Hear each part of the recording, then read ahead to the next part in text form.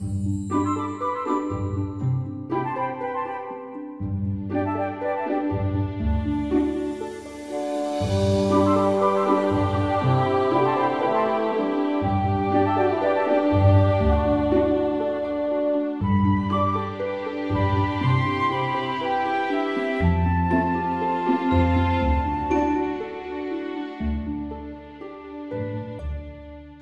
hello and welcome. Happy Friday. Today is Friday, January the 27th, the last Friday in January. Whew. So we're going to go right into February. This is episode number 193 of Backyard Beekeeping Questions and Answers. I'm Frederick Dunn, and this is the way to be. So I'm glad that you're here. Welcome. We have a lot to cover today. And if you want to know what we're going to talk about, please look down in the video description below. And you'll see all the topics in order and some links. We have links this time because there's more information. And we have an interesting shout out ahead too. So lots going on. Also, if you want to know how to submit your own question, please look down in the video description. There's a link to my main page, which is on thewaytobe.org. And the page is also The Way to Be. There's a form. You fill it out. You have to get past the little iron-on patches and stuff like that. So these are the questions that were submitted over the past week. Let's jump right into them. The first question comes from Nancy Knowlton. Have you ever used spirulina pollen protein patties? Pros, cons? Would you advise for or against using them? Okay, so spirulina. Spirulina I have tested. I have used it. It's microalgae, and it's widely available in the environment where I live. This is why the honeybees go to my pond and stuff like that. The spirulina patties I did get, I had a whole case of them. And the problem that I had with them, and maybe those of you who've tried them out yourselves can make comments down below, but they dried out too fast.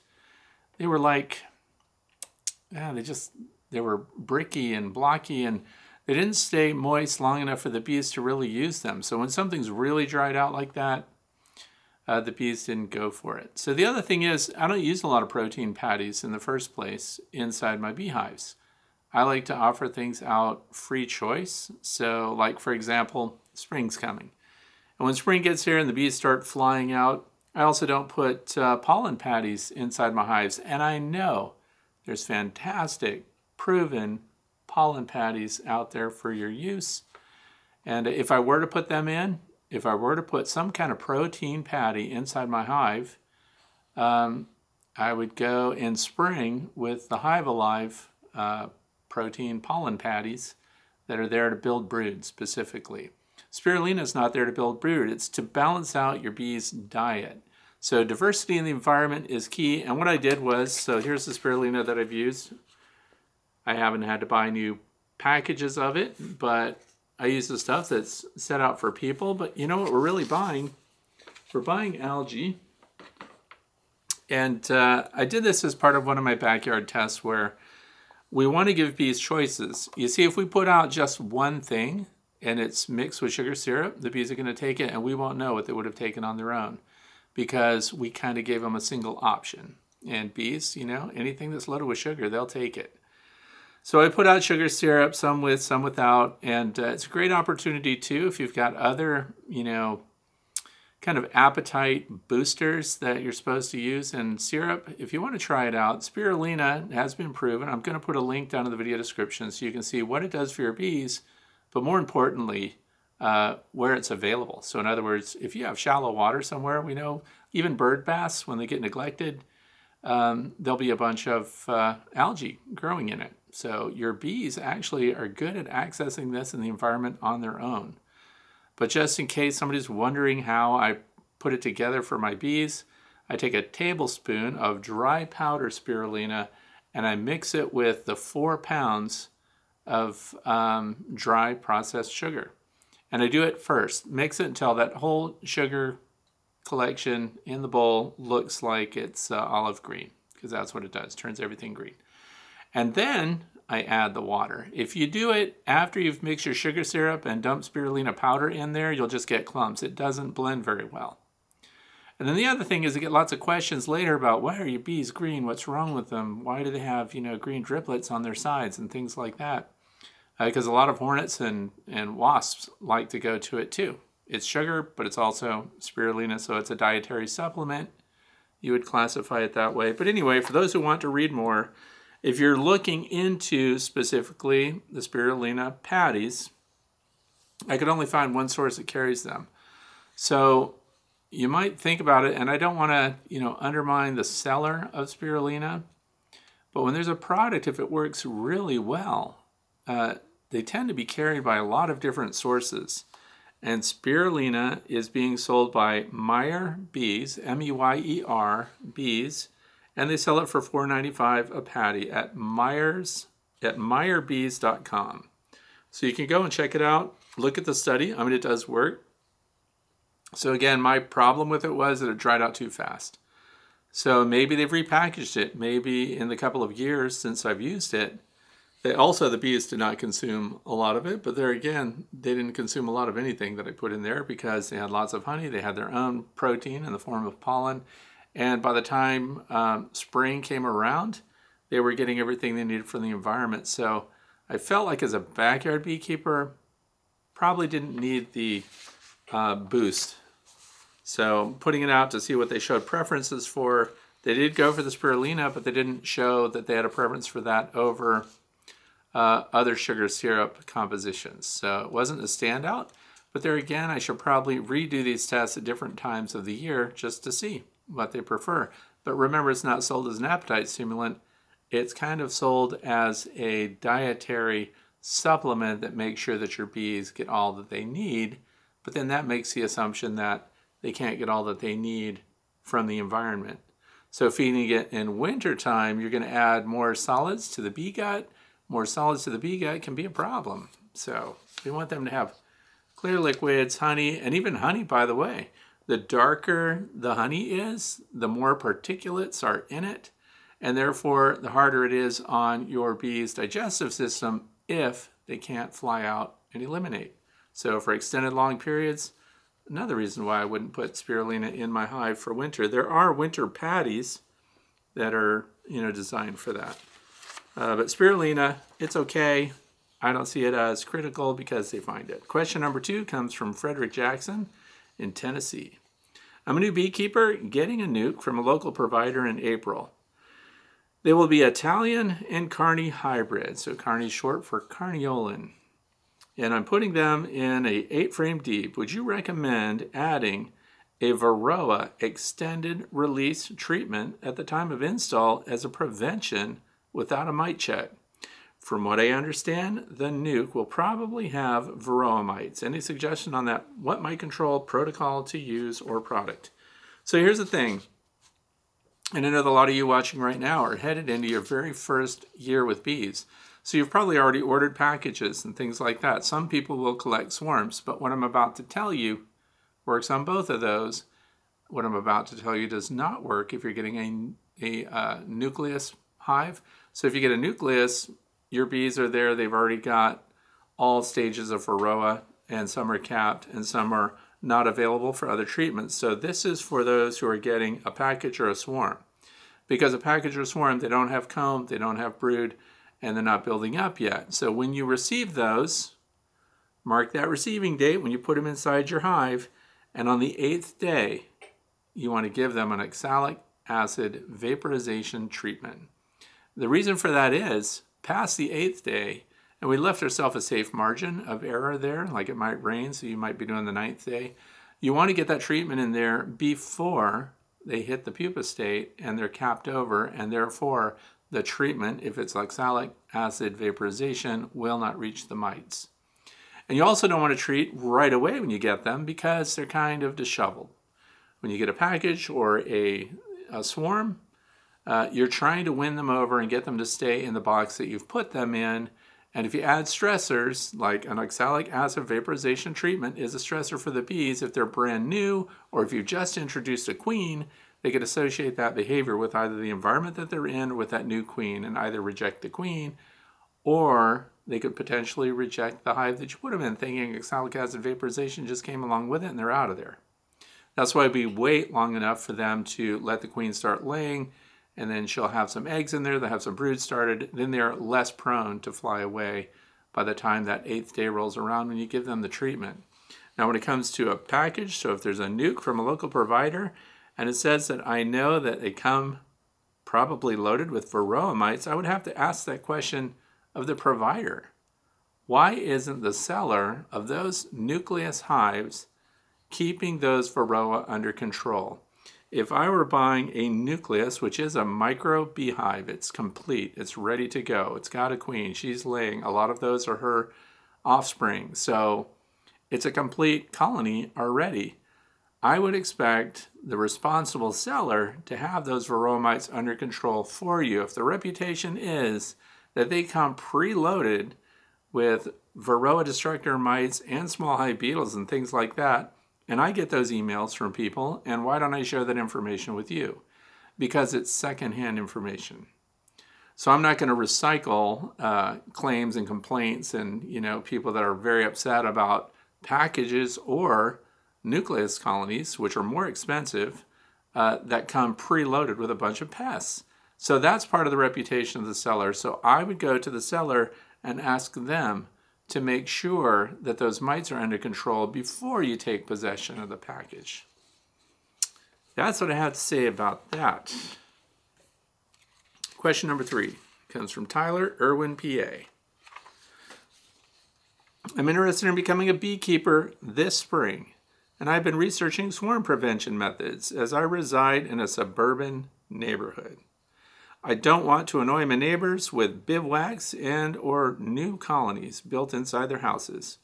I understand that splits are the best way to prevent swarms, but don't have the resources or space to have many hives. So what's your recommended method to prevent swarms without creating new colonies?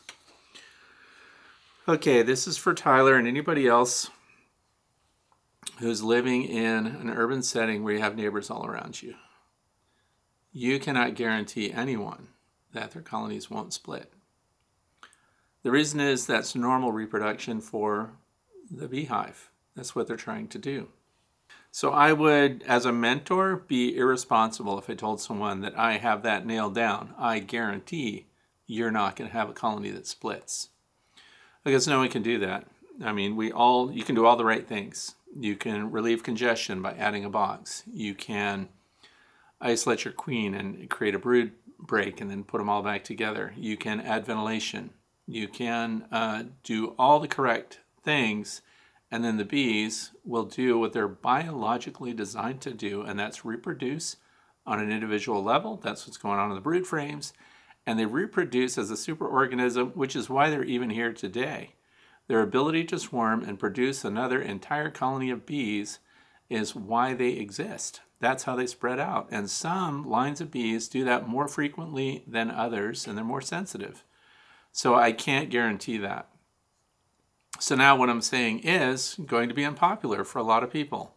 If you live in an urban area and you've got a restriction, or you've got neighbors that you're trying to keep your hives a secret from. Some people don't want bees around. And there may even be already established ordinances that restrict owning agricultural animals. So they're considered farm animals under a lot of jurisdictions. So if you have any kind of restriction and you're trying to operate kind of under the radar, it may become impossible for you to do that. So for those who can't keep bees, and because we can't guarantee that they're not going to swarm, somebody else may say, well, you could clip the queen's wings on one side. So you mark your queen, you clip her wings, and some sellers will give you a queen that's already marked. Now, does that keep the queen from flying away with your bees? Yes. She'll fly out and land in the yard somewhere. However, the reason she's flying out is because your bees are producing queens, usually more than one. So how vigilant are you going to be to make sure that you don't produce secondary queens? Because she's still going to leave, even with clipped wings. They're still going to replace her, and then you have the potential to run multiple swarms.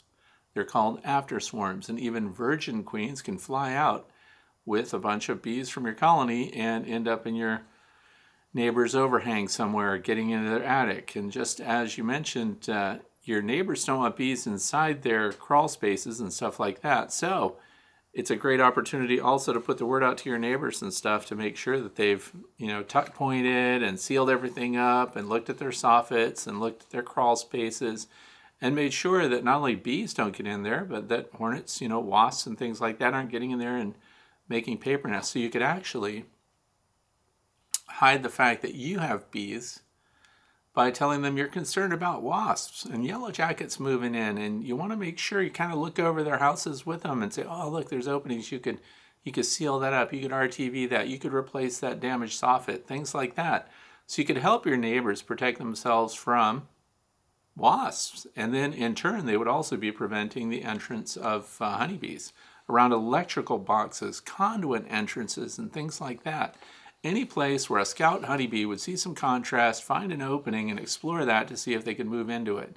But back to the original question, I can't guarantee any method that would prevent your bees from swarming. You can expand your boxes, you can do everything you want, and take it from me, from personal experience, that they will swarm. So if you're in an area where that's not allowed, or you get yourself in a pickle over it, I wouldn't keep bees. Instead, I would just provide resources for pollinators in general and enjoy the bees that come to your yard. So question number 4 comes from Dick from Los Altos, California. Hi, Fred. My question is regarding how to know when to reuse old drawn comb. Specifically, I have some frames with very dark brown comb from a colony that failed. I assume it's likely that this was brood comb. I think it's about 2 years old. What's your opinion about using these frames for a new colony this spring? I've been keeping bees for about 7 years, and I have 2 hives. Well, I'm so glad you've been keeping bees for 7 years, because you've already beat the averages there. And the thing is, so this just comes into the discussion about rotating out old comb. Comb that's 5 years old, this is kind of a standard benchmark. You're going to hear people that keep their comb much longer than that, but I'm just going to explain the backyard beekeeper kind of rhythm of it. I pull 20% of the frames, the oldest frames, every 5 years. So in other words, you'll start removing them at the 5th year and you go with the darkest 2 frames. So take out 2 out of 10 and then just cycle out your oldest brood frames as you go forward. So 20% of your frames every year. And then the other thing is you can take those old frames and that old brood comb, and that makes an outstanding swarm trap. Better than any swarm lure you're going to get. So old comb, especially brood comb that you use inside a hive that's designed as a bait hive to trap a swarm, that's going to be the most appealing thing, and it's going to draw scouts right away. If you don't have that stuff and you're trying to draw scouts to a trap or something like that, scrapings from your hive, burr comb, and scrapings of the propolis, anything that makes it smell like it's been lived in by bees before.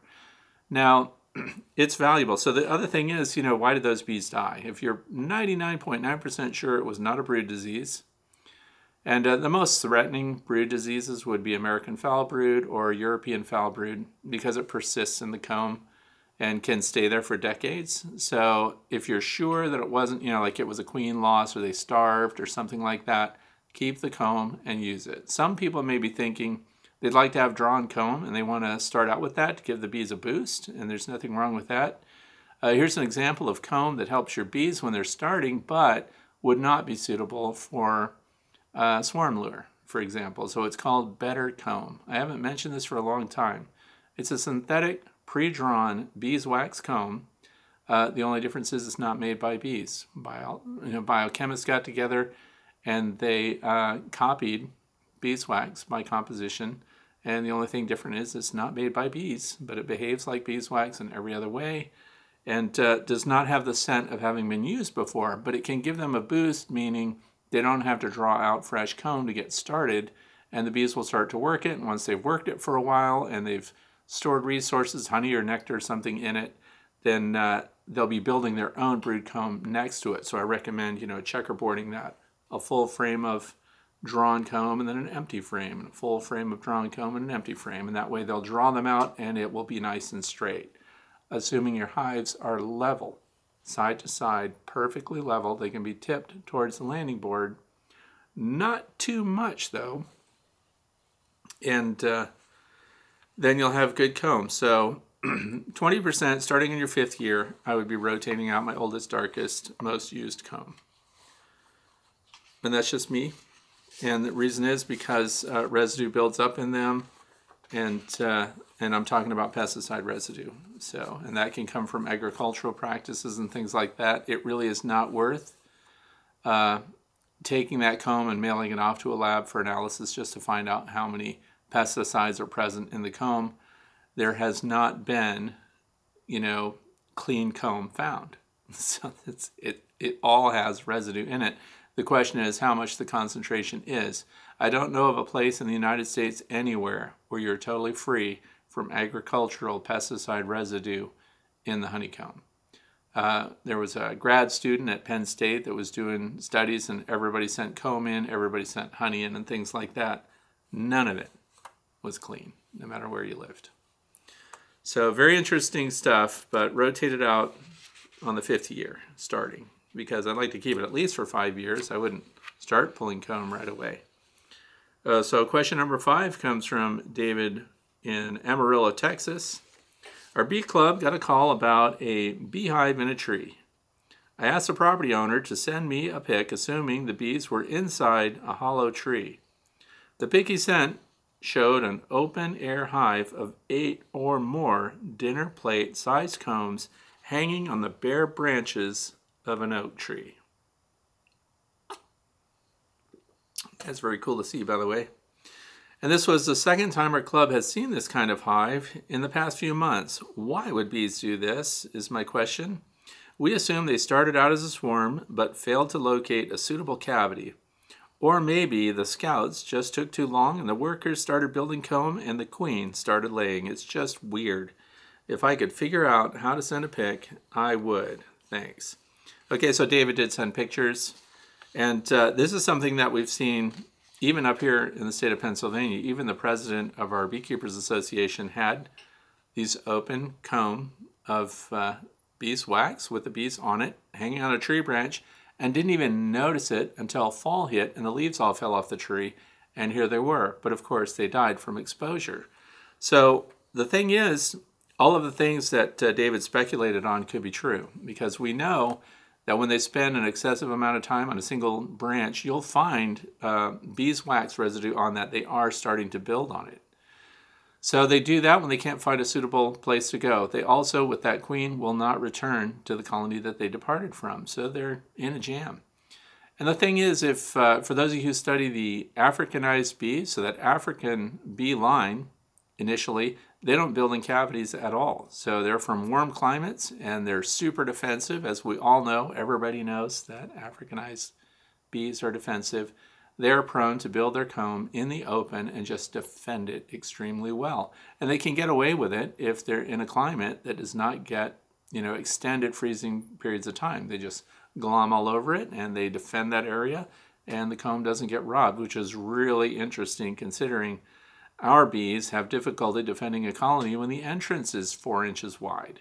So these are fully exposed, and it does happen. Now, is it happening more often? I don't know, but it's very cool looking. I like it. I would collect those. Yeah, so the feral comb, there's so much that you can learn from it. But it's the reason they do it. They get stuck and they start building. They've even tried here, but they don't last long. They don't even get like one little paddle going before they're just robbed and completely messed up. But that's because those genetics of that colony that started that are not the super defensive Africanized genetics. So I suppose for David, another part of the question would be, were they super defensive too? How were they? But, yep, it happens. And once they start the comb, if they start laying eggs, they stick with it no matter what happens, and it is amazing. But up here, they just, as soon as the weather turns cold, they die out. Question number 6 comes from JC. Sweetwater, Tennessee. This April will be 1-year anniversary of beekeeping. We've had a few warm days, and 2 hives I have are still very much active and alive. I'm looking toward the spring and splits. I have them in 2 April-May hives and have 2 more ready for the spring to put splits in. Would you recommend splitting by artificial swarm method? moving the old queen into the new hives and allowing the original colony to requeen, or do you have a more preferred method? I'm not solely interested in a massive honey crop and just want to slightly increase my yard, just as I enjoy learning about apiculture. Okay, that's exactly how I make mine. And, we just call them walk-away splits. You make your split, but you have to assess colony strength, and you want to do it at the right time. So this kind of falls back on an earlier question about how to prevent swarms. But the person that wanted to prevent swarms didn't want to make splits and create more colonies of bees. So if you do want to do that, as described here, it's very easy. When I do an inspection in spring, because the buildup happens so fast, usually coincidental with your fields filling up with dandelions. There are other things that stimulate, a strong nectar flow, pollen flow. All the resources are boosted, and your bees are ahead of the game because they're actually building their numbers, which means 21 days before that even happened, the queen was increasing her lay rate, and that's why we have this buildup and the potential for swarming. So that's the sweet spot you want to find, is when I have 5 good frames of comb. If there's 5 frames of almost all capped brood, that's a prime split. So I would pull 3 of those covered frames with the bees on them, and with the brood of all ages, and with the queen. So find the queen, and I would move her and those bees right into your new colony, into your new hive. And I would leave the 2 frames of brood behind with plenty of pollen, so a frame of pollen, and then other resources, move them to the center, and then because you're going to have to put new frames in to replace those that you're taking out. So you need to have those ready to go. But those go on the outside, and your brood and existing frames get all pushed together in the middle. So, and it works extremely well. I've had that work 9 times out of 10. I know the statistics on doing a walkaway split overall, reported by others, seems to be much lower than that success-wise. And the thing is, if you inspect them in 3 weeks and you do not see evidence that they've produced a new queen in the hive that you pulled them from, then the hive that is producing eggs, that has those resources, you pull 1 frame of that and you run it right back to the original hive that you took the queen out of, and then give them another chance to start another queen from the eggs that you've put back in there. So these are insurance policies, and also why I have nucleus hives now that become my resources for any queenless colony in my apiary. Just pull a frame of eggs and add it to them. But if you wait too long, and the reason I bring this up is because we're doing walkaway splits. Walkaway doesn't mean ignore them forever. You have to do this inspection within 3 weeks. And look for evidence that they've produced another queen. They'll generally do multiples. But if you find them queenless, if you wait till after the 3rd week, that's when the laying workers start kicking in. Their ovaries are activated and they're laying eggs. So 2 to 3 weeks is your sweet spot for finding out. And then, of course, boosting them with eggs and open larvae, which, again, suppress those hormones that cause those females to start laying as workers, which is bad news for you. They're only going to lay drones and be resistant to new queens. So to me, that's the easiest way to do it. I like it.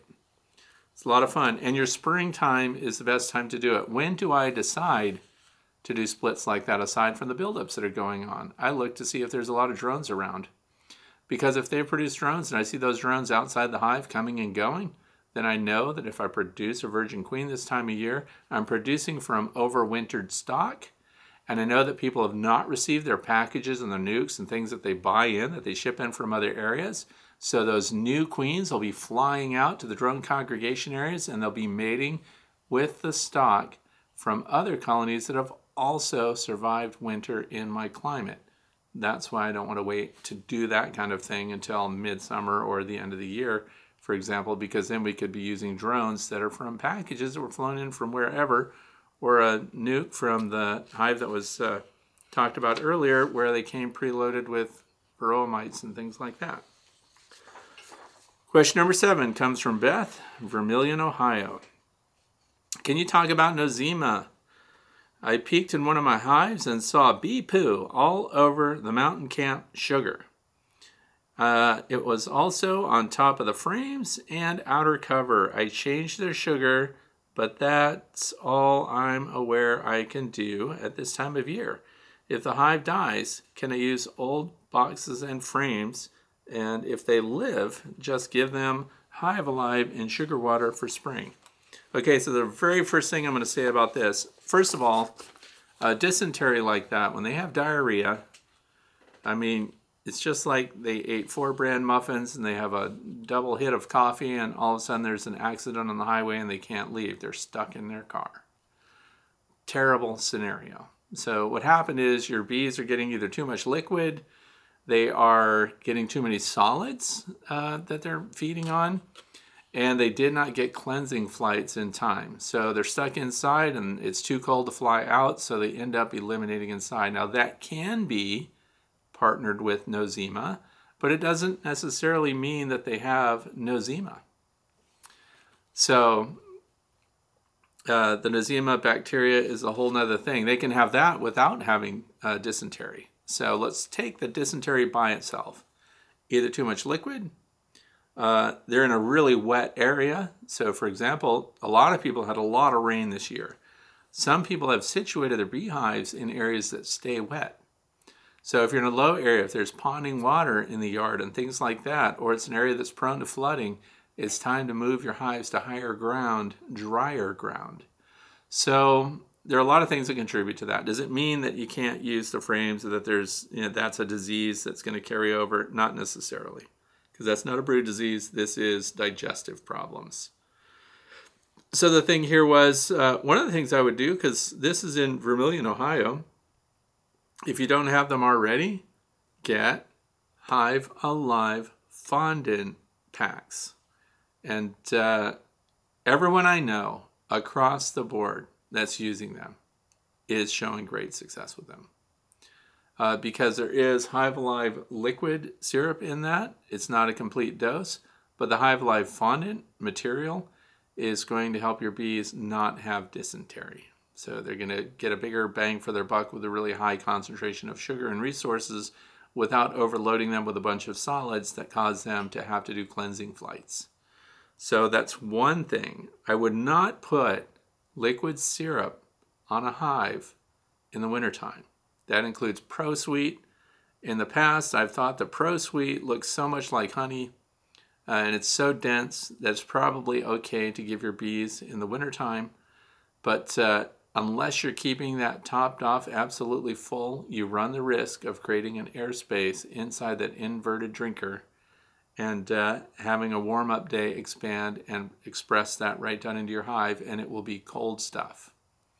So dry feeding, so the most dampness or the wettest feed I would put on in wintertime would be one of the winter protein patties or a regular winter patty, they're called.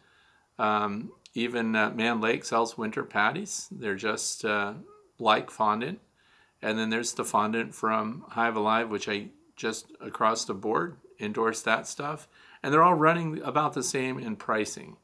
So they are, around $5 a pack. And a lot of beekeepers on YouTube and elsewhere they have discount links for Hive Alive fondant. I do too. On my website, I've got a Hive Alive page where it also has the interview I did with the owner of Hive Alive, Dara Scott, and where he explains, what's in it, how it works. So, and the reason I bring that up is last winter was my first winter with Hive Alive fondant. I have beehives that get dysentery, that it's the brown. I didn't see it inside the hive on the frames as described here, but it makes sense that they would be up in your dry sugar and leave brown stains in the dry sugar. That's fairly common. Also, people use the mountain camp method, which is just newspaper with dry sugar poured on it, and the bees get in there, and as they consume that, you'll see brown and tan stains in the sugar. Not the end of the world. You'll see cleansing flights on these warmer days when the sun shines, and it's interesting to me because I see cleansing flights and they're not turning the snow tan. Historically, we would see cleansing flights and we would see little tan, amber-colored dabs in the snow where your bee landed in the snow and then eliminated its contents from its gut. So the Hive Alive fondant pack colonies had much less of the brown staining in front of the hive in the snow, and much less of the brown staining on the front of the hive and on the landing board. So my question for Beth is, are you using Hive Alive fondant? It says change their sugar. So sugar isn't cheap. So we know that that fondant pack is $5. Not only that, they consume it easier than the sugar. And I've had this discussion with a couple of people recently. The dry sugar, which provides a really high concentration of sucrose, we know that it also provides a place for the condensation inside your hive to solidify the sugar, and then the bees also have to use that condensation to liquefy the sugar. And so there's a lot of physical work around collecting the sucrose in the form of sugar when it's dry like that, or a sugar brick or a sugar block. And so there's a happy medium between dry sugar feed and liquid feed, which we should not give in winter unless it's honey in the comb. And so in between that would be fondant, which really is kind of, it feels liquid all the time, but it's not going to run down in the hive. It's going to give them maximum nutrition with minimal material in the bee. Bees can gain 30% of their body weight just holding waste material on board, and they can do that for months. So we really want them to be able to get out and do a cleansing flight ahead of time. But I did notice, but that was just 1 year, so it's a one-off for me. But this year, they all have Hive Alive fondant on them, and one of those colonies has brown spots on the front of the hive, and it does have Hive Alive on it. But overall, I've seen a reduction in those that are eliminating brown or colored waste material on the front of the hive, the landing board, or immediately in front of the hive in the snow. So for those that are using it, I would love to hear from you. If you're using that fondant this year and you see a reduction in dysentery from your bees, I'd like to hear about that, because I want to know, is that happening everywhere, or is it just here in like Pennsylvania? Because in southern states, they don't have these problems because they can get out and fly. There's at least a couple days a week that they can get out and do cleansing flights and eliminate their hind gut. So we're in a different problem here. So I hope some of that was helpful, but it's not necessarily an indicator of nosema. It could be a partner with that issue that's going on, but nosema acts on them in a much different way. And also nosema can be dealt with Hive Alive. So, and with the new studies with the pollen from sunflowers, which we can't do anything about this time of year. But for those of you who are thinking about, what am I going to plant this year that's going to help my bees? Look at sunflowers that are loaded with pollen. And I haven't seen a specific study. They did name some of the sunflowers. We have several varieties of sunflower here, and I've been planting them for years. And my mite loads are low, historically low here. And my treatments, my only treatments, are oxalic acid vaporization. And I'm starting to wonder if I don't have some kind of compound benefit with the way I'm keeping the bees, the integrated pest management that I use, the environmental resources, acres of sunflowers, so the diversity of forage and everything else maybe are all contributing to the overall health and well-being of my colonies of bees, and I'm cycling back my own bees in this area in the way that we described earlier with the walk-away split. We're getting bees that are acclimated to our area that demonstrate hardiness in this zone. I'm Ag Zone 4. So I'm even colder than Erie, PA. I'm 1,300 feet above sea level. Erie, PA is at 500 feet above sea level. So our climates are different. So I have bees here that through the years are demonstrating greater hardiness, and they're matching the environmental rhythm of where we live, when things bloom, when things recede. And for those of you who want to know if you're living in an area that has a dearth or that has a lot of resources, the website is called Beescape, BEESCAPE.org, and you put in your address there, and this is only unfortunately for people that are in the United States, and you can find out what your environment looks like as far as pesticide loads and everything else. But apparently I'm in a sweet spot, and so I could have contributing factors that I'm even unaware of as to why my bees are also managing their varroa mite numbers very well. So things are different everywhere. Question number 8 comes from Kay in Maryland. Why wouldn't I just use a 10-frame box with a follower board instead of a nuke, then the colony would not be disturbed, and I can just add frames as needed. So what Kay is describing is exactly what I used to do. I did it all the time. If I caught a swarm, if I made a split, I put them straight in a deep 8-frame box or a deep 10-frame box. Whatever I had handy, I just plunked them in there. In fact, for years, I wanted to keep my bees that way for the reasons described. If you put them in that hive, that's where they're going to be. And so people that get a nucleus hive, for example, they bought it from somewhere. It's a 4-frame nuke. It's a 5-frame nuke. I told them bring it straight home, stick it straight in your 10-frame box or your 8-frame deep, whichever you happen to have, and that's the final gear and the final position that they're going to be in. Makes perfect sense. Worked great, by the way.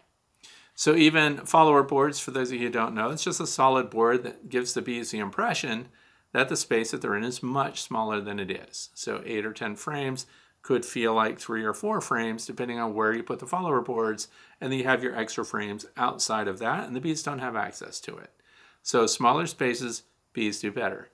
Now, so you can do exactly that. Now, I highly recommend you don't make that divider board, let's call it that, instead of a follower board, because follower boards are usually with the horizontal hives, like the long lang or the lay-ins.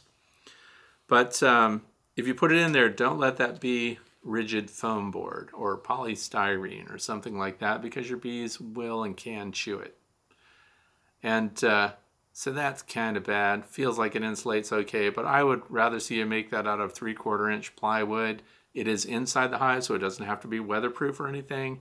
And just make it like a standard beehive frame that would it'd be this size, but use this as a pattern, cut this whole thing out of wood and make it so your bees can't get past it, and put that on either side, and then you put your 3 or 4 frames in the middle.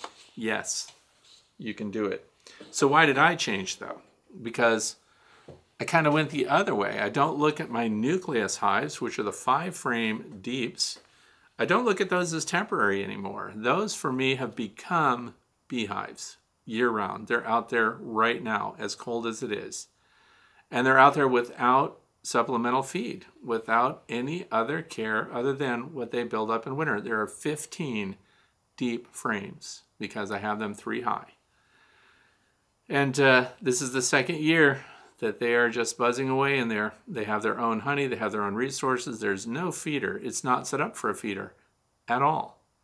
Now, we are going to have a design that allows for them to be fed and a tray underneath and integrated pest management and everything else. But I'm looking more at keeping those as regular hives. They're not just going to be a temporary nucleus configuration. It's just going to be a 5-frame beehive. So, and why am I doing that? Because they work extremely well.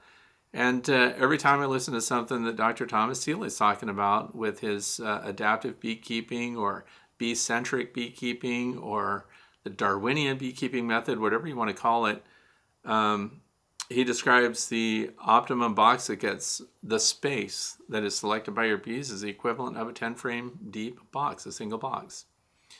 And so if I have 15, if I have 3 5-frame nukes stacked over each other, I'm already bigger than that. By Dr. Seeley, it would be just 2 of those, but I do 3 because they store so much honey. And why do I have 3? Because I take that honey away and I put it in other colonies that are falling behind at the end of the year. Instead of heavily feeding them with 2-to-1 syrup or something like that, I can rob my nucleus resource hives, and guess what they do? They replace it extremely fast. So what I've learned is, and a lot of other people I'm sure know this too, this isn't like unique knowledge, and probably, who knows, more and more I find out that people 100 years ago or 200 years ago knew the same stuff, and we all think it's new because we just noticed it because we're a little slow on the uptake, me specifically. So the 5-frame nukes are great hives. I just stack them up.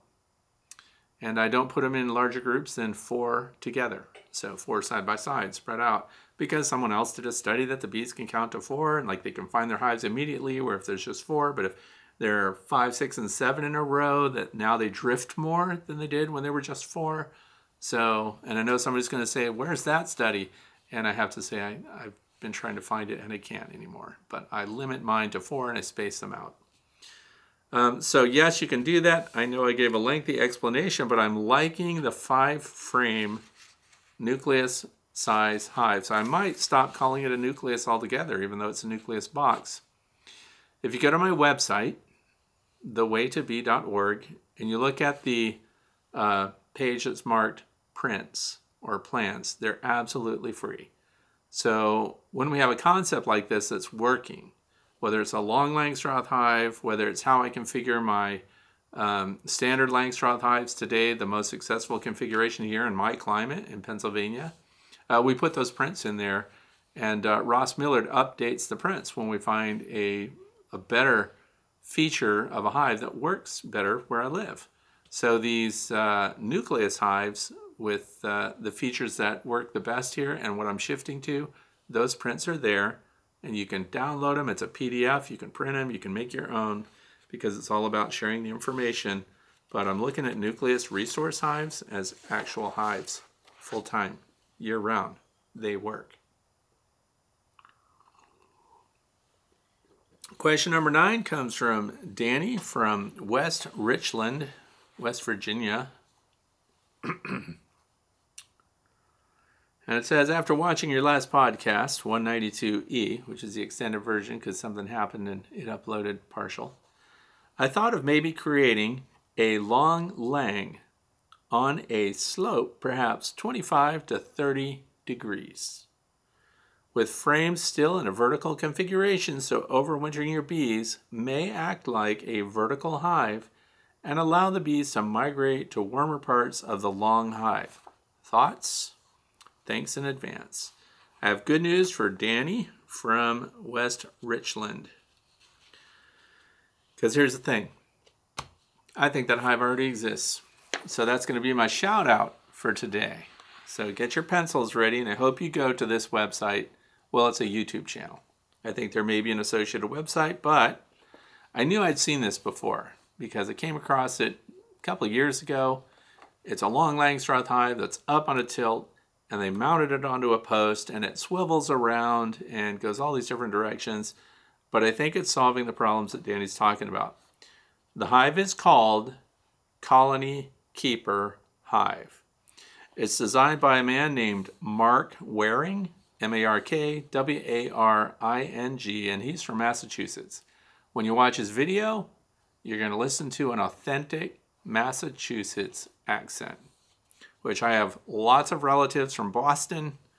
I love the way they talk. Mark talks that way. What's the name of Mark's YouTube channel so that you can check out his hive? His YouTube channel is called Mark Waring. M-A-R-K space W-A-R-I-N-G. So I'm going to put a link down in the video description below for question number 9, leading you right to his explanation on this beehive. So tell me, Danny, if this does not match what you were thinking about. I think he's already on it. I also think someone said that it's part of his Master Beekeeper project and that a lot of people are using it, testing it. And I think the most recent update on his channel is 6 months ago. So that's not too bad. And maybe we can get him to talk more about it. But it's already called the Colony Keeper Hive. Check it out. Let me know what you think. For those of you who have seen that before or know about it, put a comment down in the video description and let us know how it's working, what you thought, what are the drawbacks. Would I personally, do I think I personally would use that? I've gone kind of the other route, so with the horizontal configuration with the long lang, for example, or the Lance hives and things like that, I'm going to leave them the way they are. And all I did this year was boost insulation directly above the frame, so above the cover boards on the long lang. More insulation, no airflow through the top. Their winter performance so far has been the best it's been since I started using the long Langstroth. And the Lance hive, same thing. Both of those got extra insulation on top, and I've left that configuration. Now, if that fails again, and it doesn't work well, and they have a bunch of resources that they couldn't get to, I may consider something else. But for right now, I'm not looking at tipping something up like that. But for those of you who have done it or are interested in it, I look forward to hearing more about it. And I did leave a comment on his YouTube today, letting him know I was going to send people his way, and I wish him well. It's a very involved looking system there, so I hope it works. The next question, number 10, comes from Donna from Maryland. Question about drones and green drone frames. But first, I wanted to say how much I enjoy your Q&A sessions. Usually I leave that out, but thank you so much for enjoying my stuff.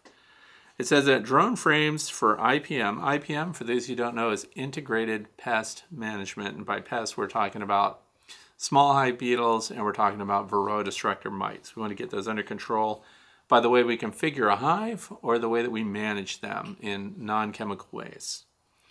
So do they cause the colony to build more drones than they normally would, or do they simply direct the colony to place the majority of drones on those frames? I ask because most colonies are composed of 20% drones naturally, I believe. That is true, 15 to 20%. And this is the frame that we're talking about. This is green so that it stands out when you're looking at your hive, and the imprint on the bottom, the embossing, and this is heavy wax. This is an acorn version, and the cells are sized for drones. So your bees naturally draw out cells that are bigger than they would be for worker bees. And they use it also for nectar storage and pollen storage and things like that, but when they build cells for reproduction on those green frames, I've never seen workers develop there, so they're always drones. So anyway, moving on, they use green frames. Is that the beekeepers needs to be punctual in removing it or be in danger of creating a mite bomb? Okay, so I'll read the rest of it and then I'll give you my comments. But is that really the case? If one is not using a drone frame, the drones and associated mites are scattered throughout the colony, and the beekeeper is not removing those drones, and they're not being accused of creating mite bombs. If a drone frame doesn't create more drones but simply places them all in one convenient spot, it seems the mite bomb comments aren't quite correct. Of course, they aren't an effective IPM if you're not removing them, but I just wonder if forgotten frames are as horrible as they are made out to be. So it says, by the way, I do use the green drone frames for IPM after the spring buildup. In the past, I did simply place a medium frame among the deeps and would regularly cut the drone comb from the bottom. While I admit I enjoyed placing the comb out on the porch and watching a variety of birds coming by to partake in the feast, I hated that the bees had to spend so much time making that comb. Now I pull the green frame when it's fully capped, freeze it, run an uncapping roller over it, and before placing it back in the colony where the bees will clean out the dead larvae, but don't have to rebuild the honeycomb. Just my personal preference. So for Donna here, I agree, by the way. I don't think that people who forget to pull these out, they're not creating a mite bomb or a mite breeding colony, for example. The reason that we stress it is, in other words, why buy these frames? And that's so that you'll know exactly where they are at a glance. And if you're doing hundreds of hives and you're whipping through there, you look and you're pulling drone frames, which I think most commercial keepers may not be using this because it's labor intensive. You have to mark your calendar. So we know that if you're going to use it for integrated pest management, it is attractive to Varroa destructor mites. Varroa destructor mites pick their targets based on pheromones, by the way. And the pheromone that comes off of an egg that's for a male bee, the drone, is different from that of the worker. And because there's more successful reproduction in the Varroa destructor mite in these combs, in the drone comb, then they naturally have adapted to seeking out drone-sized cells because they get a couple of reproduction cycles out of that, where with a worker cell, they'd only get one reproduction cycle.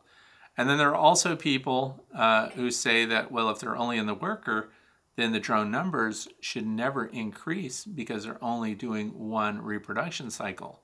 And to that I say, the Varroa destructor mite lives longer than one reproductive cycle. So in other words, one foundress mite gets in there and produces, let's say, just one other female mite. And out they both come when the worker bee emerges. Then that means there's two of them now, and now two of them enter, and they're each producing one each. And then so now there's four of them. And then they each produce one each. So you see what I'm saying? Because they don't die after one cycle, the numbers do increase. They increase more because they get 2 cycles out of drone comb. So that's what we're talking about. And that's why this became a thing long ago, where if you set the drone comb, once it's capped, then we know that the mites have entered, because the mites scoot in there just before they enter the pupa phase. And so when they're capped, the mites are trapped. We got them. And that's where you can pull these frames out and set them out for your chickens. You can train your chickens to do anything. So you train your chickens that this is where the food is. You don't even have to uncap them. You just put it out there and they run over and start picking them out right away. One chicken picks out one developing drone, and all the other chickens start doing it too. They are a chicken see, chicken do kind of thing. So it works really well. And the reason that I don't think it's not a mite bomb if you forget to do that. You're just not using this method to control your mites anymore. So if you forget and your drones emerge from those cells and all the little mites scoot out, then you miss your opportunity for that control measure. So there are other measures of control that still work. So you can still do that. You just lost the idea that you did this because your bees took all their time to develop the drones, to feed the drones, and drones are heavy eaters. And of course, when they come out, they don't even fend for themselves. They have to be fed by nurse bees. So for everything that goes on inside a hive, developing drones is a sign of profound wealth on the part of the beehive.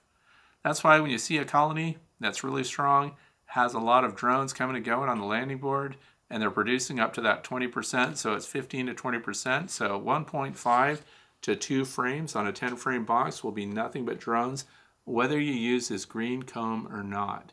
So even if you put worker-size comb in there, you'll see the drones on the outer cells or sometimes on the fringe, outer edges of brood frames, and you'll see them a lot along the bottoms and stuff. So they're always going to be producing drones, whether you use those green frames or not. The green frames allow you to concentrate them so you can pull them and, as described, feed things with them. So I hope that makes sense. I don't consider people that forget, and which happens, by the way, even with backyard beekeepers, they forget. That time frame goes by pretty fast, and they pull out their drone frames and see half of them have already emerged, so they're too late on that.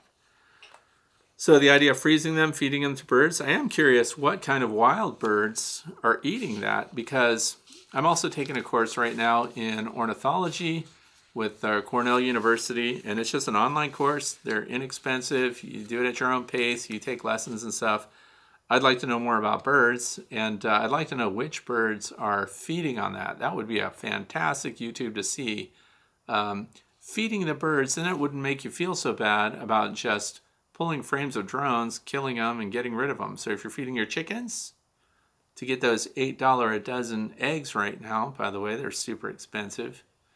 We won't even talk about that, but we have our own flock of chickens, of course. But I'm interested in the wild birds that are feeding off of those this time of year. Super interesting stuff. So thanks for that question. Question number 11. I don't know if I'm going to get this name right. Krayla from Waverly, Tennessee. Says, I've set a stand with a pallet and steel fence post and concrete blocks. I wonder if I should spray the pallet with waterproof for longevity, or if it's bad for bees. How about legs on the horizontal hive, etc.? Okay, so could be a spelling issue with that, but what I use for anything that is going to support my beehives is going to be around the bees, including the boxes now. The boxes behind me, like that one right there, that dark hive, is covered with eco wood. So eco wood is just a mineral finish for your wood that's friendly to bees. Lots of beekeepers use it. You can dunk your boxes in it, and you'll never have your wood rot. The other thing is, and it comes in a dry pack that's like this big and makes more than 5 gallons of treatment for your wood. And there are instructions on the pack if it's going to be in ground contact, how long you have to leave it in the eco wood solution and let it soak in. I like eco wood a lot. It's working really well. Now let me tell you one thing about EcoWood that it does not do is some of the hives that we have, the tops that are EcoWood treated. So this top is treated with EcoWood. And if you notice, there are little cracks and splits here. So the EcoWood does not prevent these cracks, but what it does prevent is rot. So they're never going to rot and get all pulpy and everything. But it also doesn't do a great job of preventing warping. So you can see on the edges here that it warped up just a little bit. So I would recommend, of course, gluing it really well. The joints have to be really good. But when it comes to finishing wood for outdoors, and if it's beehive equipment and you want something safe for your bees, EcoWood gets my vote. I'm going to put a link to that down in the video description so you can get it. You can get it from Home Depot, Menards. All the home centers carry it. So you can also get it on Amazon. So that's what I would treat that with. Any wood, hives themselves too, inside, outside, all the hive components, slatted racks, everything. It's great. I get one of those shallow totes like people would store clothes in and slide under their bed. And that's what I fill with the EcoWood, because now whole hive sides and everything else can get right in there. This is a queen excluder right here that you put on the front. That's finished with EcoWood as well. Otherwise, it would just look like normal pine. So every time it rains on it and dries out, it gets darker. So if you like that look, EcoWood. Question number 12. This comes from Alan, Salisbury, Wiltshire, UK. It says, last year I purchased 2 flow hives and put a package of bees in both of them. Deeps only, late summer. I added a medium super for them to build their winter stores. Both hives did this, and so far they're doing well this winter and taking fondant as they need it. So that's a deep with a medium full of honey and then inner cover with fondant on it. Sounds like a great configuration. My question is, assuming they come through and they're strong, what would be my next move? I would hope to add the Flow Super and extract some honey later this year, plus avoid them swarming. So back on the swarming thing, you may not be able to avoid that. But if you can, we want to expand it. So when it comes to the flow hives, I've done lots of videos about this already, so we're retreading it. But you've got the deep box, and by the end of winter, they'll be up into that medium box. So some people rotate their hive boxes. I don't. And that's because they're moving up there, but as I use a single entrance, no top vent. And by the way, the Flow Hive design had that figured out when they first came out in 2015. They didn't have any upper venting. They didn't have any upper entrances. They only had the single entrance at the bottom, and their venting is through the back, which is also on the bottom in their bottom support system. So it's already closed up nice. So here's what they do in a perfect world. They're up there already in that medium super, so we've got the deep and the medium, then we've got the cover. Warm weather hits, they start to backfill that, and they start to move their brood back down towards the entrance. So what you'll have to do is keep an eye on that, because you don't want them to swarm, so we don't want them to fill up all of those frames on that medium box. We don't want them to go wall-to-wall honey, capped honey, and then they're out of space, and then now they're down below with nothing but the brood box and nothing above them. That's when they end up starting to swarm. So once they've started to backfill all of that, and they started to move their brood down, so once their brood is half into that deep box, that's when I would put my Flow Super on. If you put your Flow Super on too soon, then they have a tendency not to fill the bottom box as quickly as they otherwise would, and you're probably going to have to use a queen excluder. Now see, for me, where I live, I don't worry that much about the swarming aspect, so I wait them out. And I let them fill the bottom frames before I put the Flow Super on, because I don't use queen excluders. And what I do is once that medium box that's sitting on the deep, once that's full of honey again and it's being capped, or even just full and even not capped honey, that's when the Flow Super goes on to give them that added space before they feel honey bound.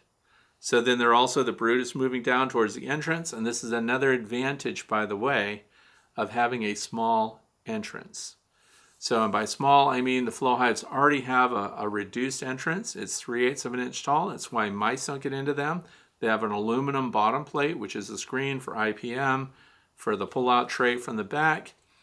And so they're all set up for that.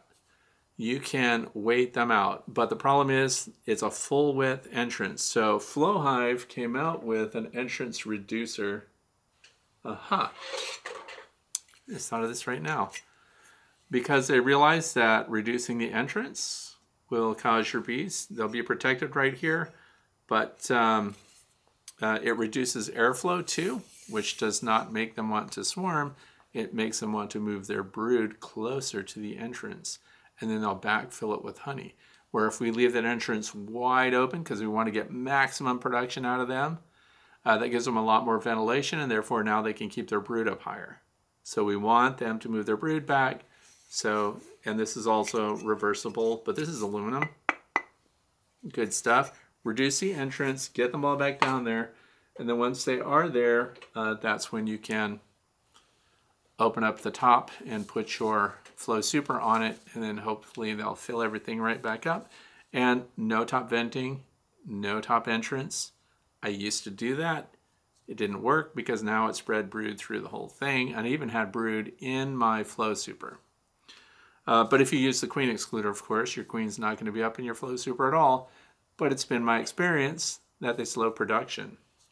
In fact, the queen excluder that comes with the Flow Hive, that black plastic one, I've had bees propolize that almost completely and create a barrier between the hive and going up into the Flow Super. So eliminating that, more production, quicker honey flow into those supers, and you're good to go. So I hope that works. That's my configuration. And the good news is too, I have a video coming up soon. I have my winter version of the Flow Hive, and I'm going to be showing all the components, how it's insulated, how it's set up, and how I use all Flow Hive components so I don't have to mix and match with other standard Langstroth boxes, which side to side do not match the Flow Hive dimensions. They're off by 1/4 inch, so that's an 1/8 inch on either side. Standard Langstroth boxes are wider than the Flow Hive. But that's what I do, and that's my last question for today.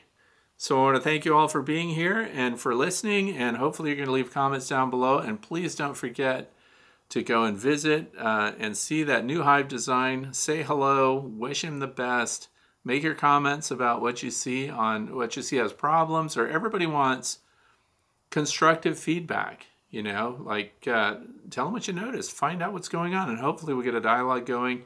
And you can see if tipping up a long lang hive is a solution or if it's just fraught with problems. We don't know.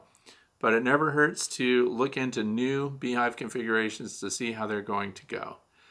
So that's about it for today. I want to thank you for being here, and I hope that your weekend ahead is going to be a fantastic one, and that you can do a lot of learning, get your supplies in, and get your bees ordered if you need them for coming spring.